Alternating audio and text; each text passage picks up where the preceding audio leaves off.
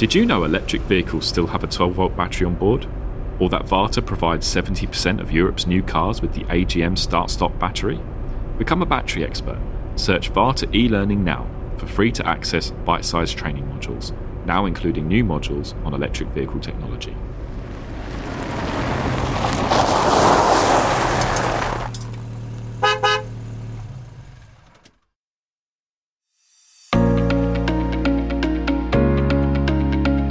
Hello and welcome to the Professional Motor Mechanic Podcast.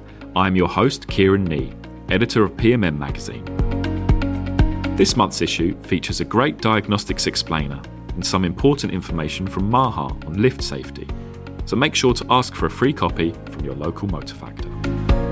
This episode, we thought we'd try something a bit different. We're always looking to push the envelope around here. And by different, what I really mean is that I've got our wonderful news and products editor, Freya Coleman, with me in the studio. Hello, Freya. Hi, Kieran. So tell me, Freya, why are you here with us today? Well, I thought we could listen back to some of the interviews that we did at Automechanica together. Okay, then that's exactly what we'll do. You'll hear from Steve Nash from the IMI. You'd have to have been under a rock not to realise that in general terms the whole economy is suffering with a shortage of people. Mike Busey from the VLS. Sometimes we're accused of being a sort of name and shame organisation. That's not the number one priority. Education was the number one priority. And from Bill Fennell from the Motor Ombudsman about some of the challenges facing the aftermarket at the moment. We're getting more contact from private individuals regarding concerns they've got when they've had their car repaired. Then you'll hear from Tom Henman, editor of PMF. But first, Freya, will you do the honours? The news? Certainly.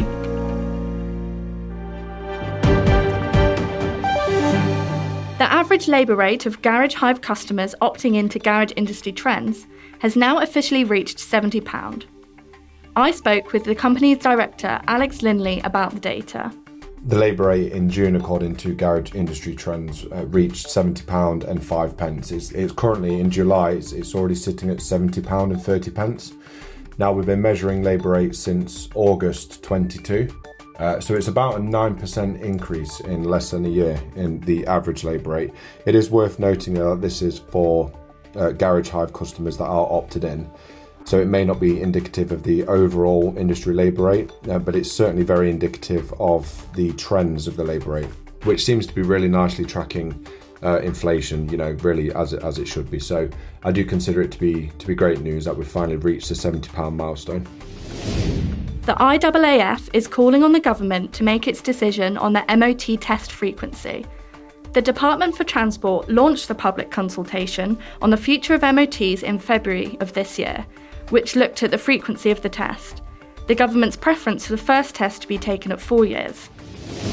The Independent Garage Association has worked with key stakeholders, the UK government, vehicle manufacturers and aftermarket associations to ensure that appropriately audited garage operators and their authorised employees will have access to security-related repair and maintenance information to the same level enjoyed by their European counterparts. Data from Compare the Market reveals that 18% of UK drivers admitted to driving without a valid MOT, an increase from the 11% in the same study conducted a year ago. This could be due to the continuing cost of living crisis. Lastly, we're inviting our PMM listeners to start using their eyes and ears as the long-awaited Professional Motor Mechanic YouTube channel is now up and running, bringing the magazine to life. Current videos include putting Milwaukee's power tools to the test and a look at how to install and use the Rozone parts washer. To check it out, head over to www.youtube.com/@professionalmotormechanic. And that's the news this month from PMM. That's great, Freya, and great to see UK garages being included in the CERMI scheme. Now, before we take you to our main feature, I just wanted to share with you an interview I did recently with David Valentine from this month's headline sponsor, Total Energies. We discussed how the company is handling the move towards electrification.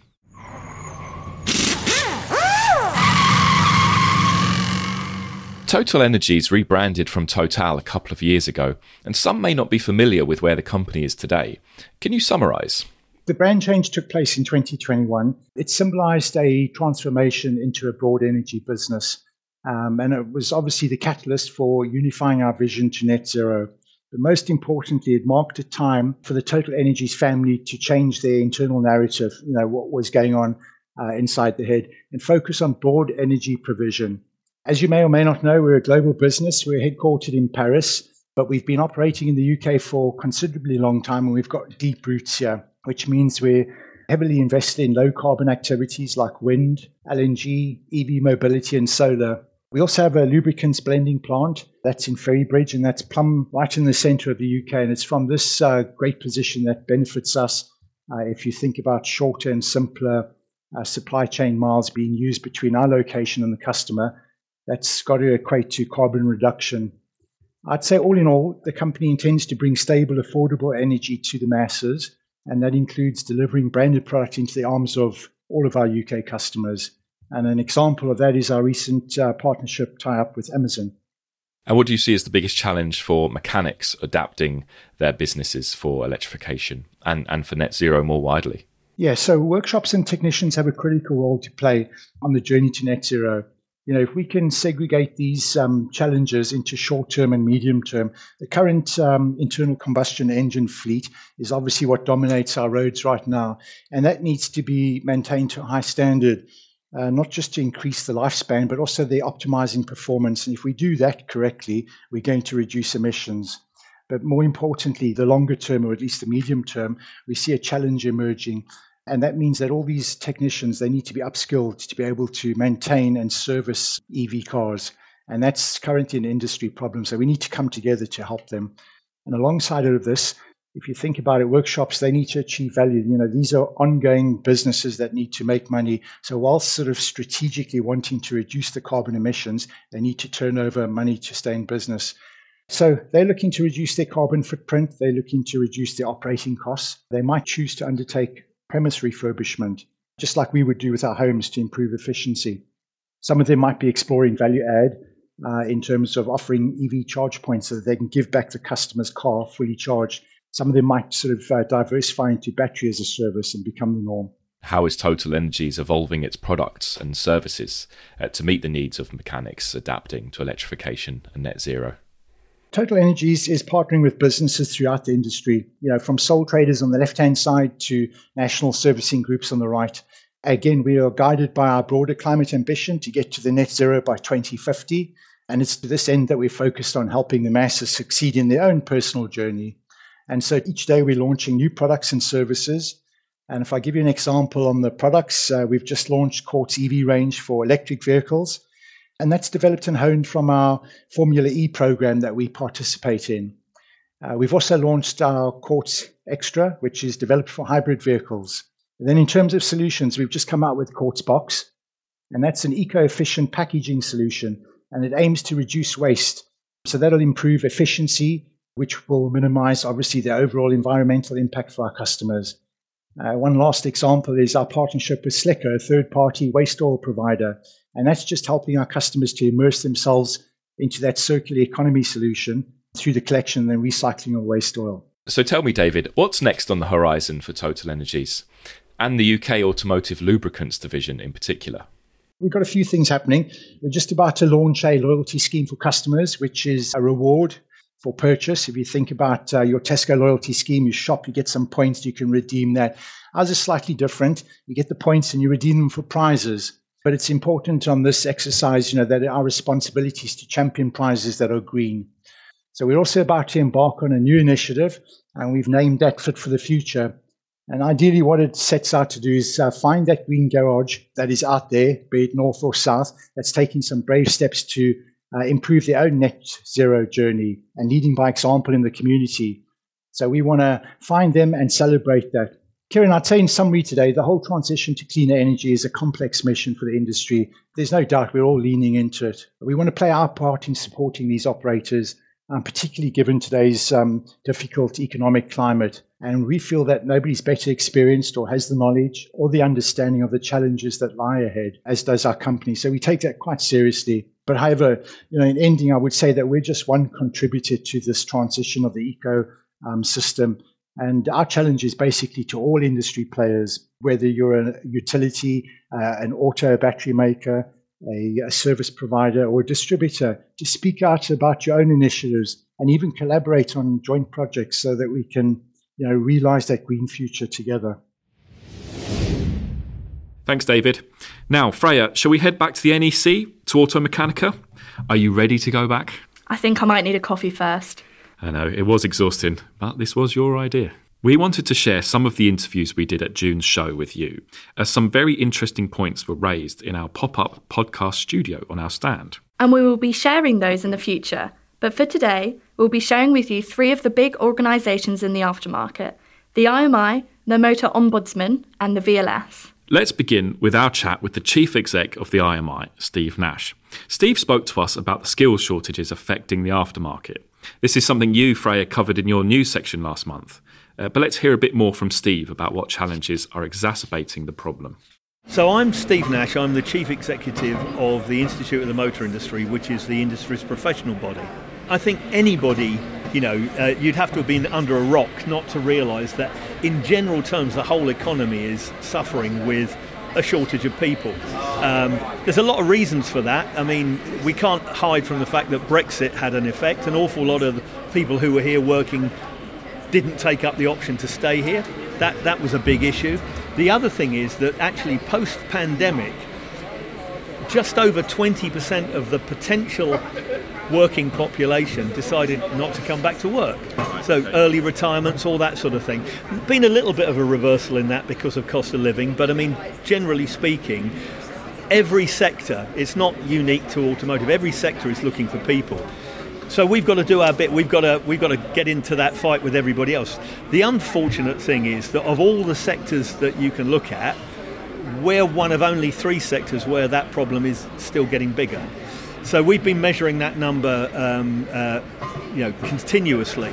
Right now, there are 26,000 vacancies in automotive, and I'm talking about that part of automotive that's outside the factory gate. Which areas in particular of the industry have been particularly affected by the skills shortages? Well, I think obviously, in a normal course of events, the pandemic would have had a catastrophic effect on the industry.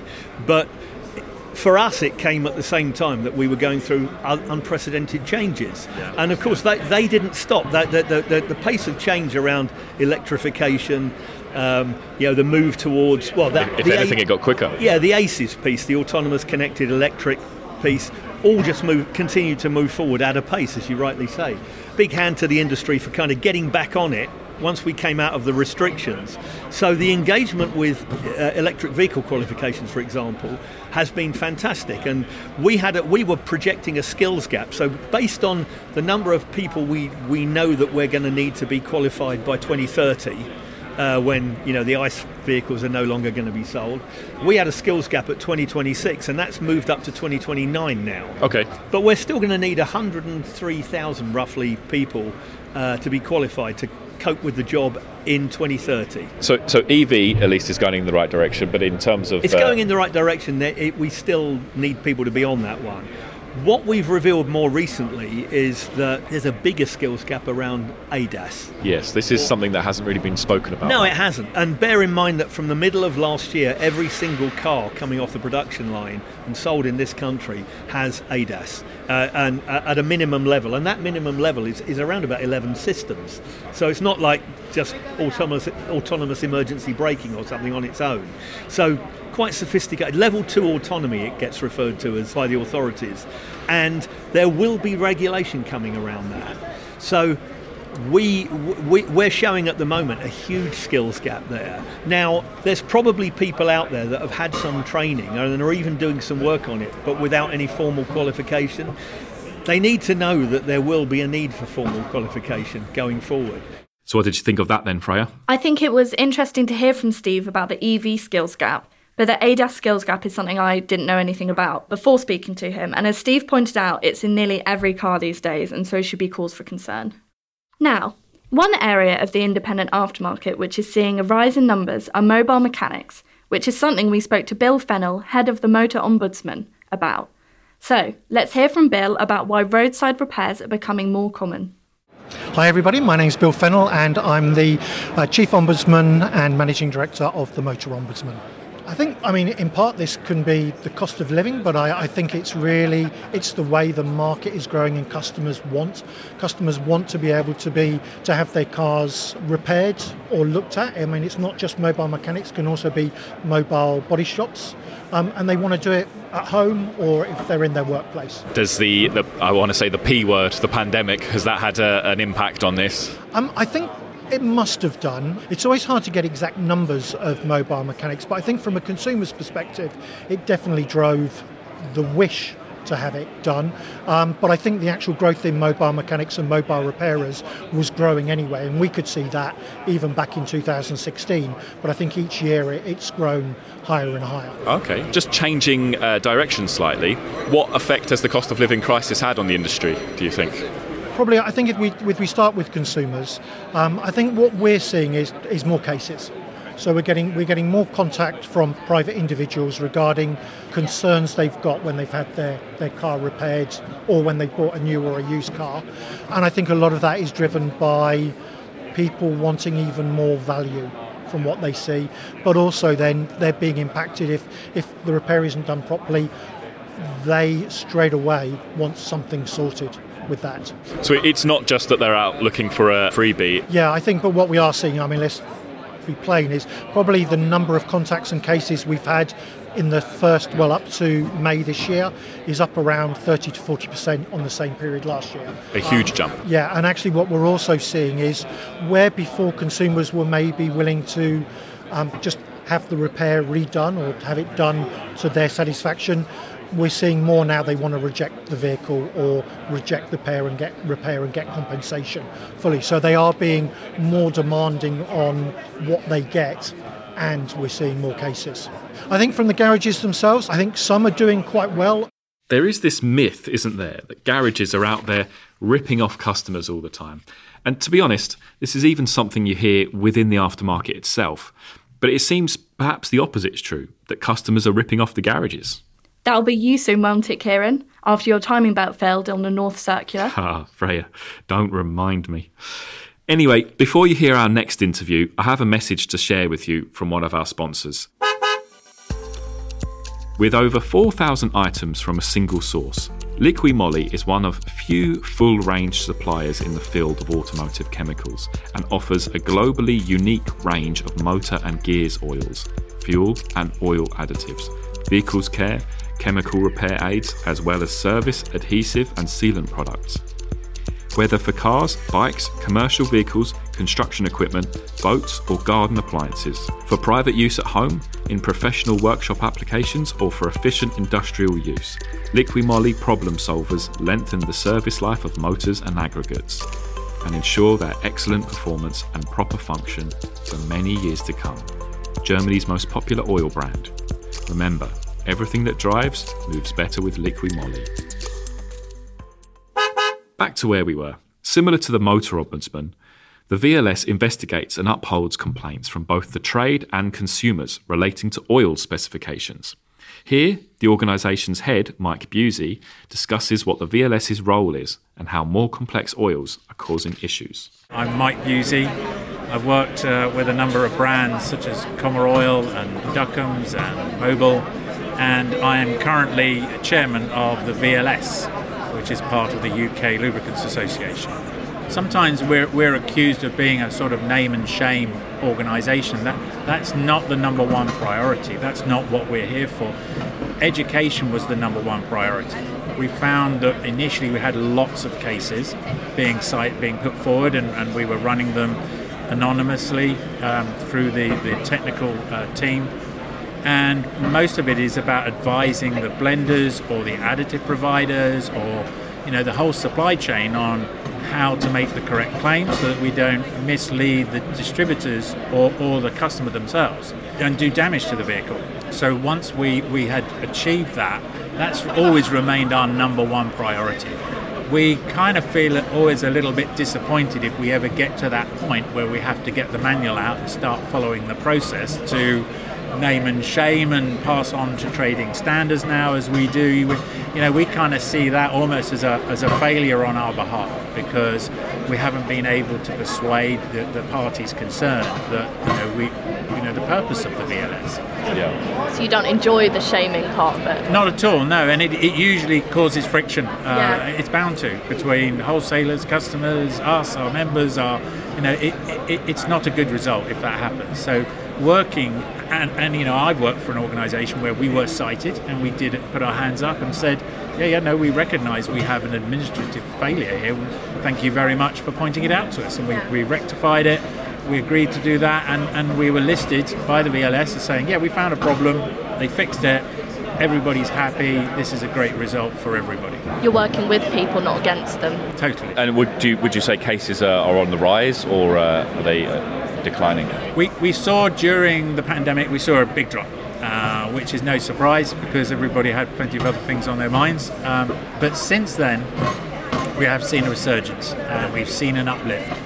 I think that's a combination of both greater complexity in the lubricants industry coming through, and it's good to see that we're seeing things not just a 530 motor oil, we're seeing some gear oils being questioned, we're seeing some other industrial products being questioned, so it's not just a standard 530 motor oil anymore, it is more complex. Excellent.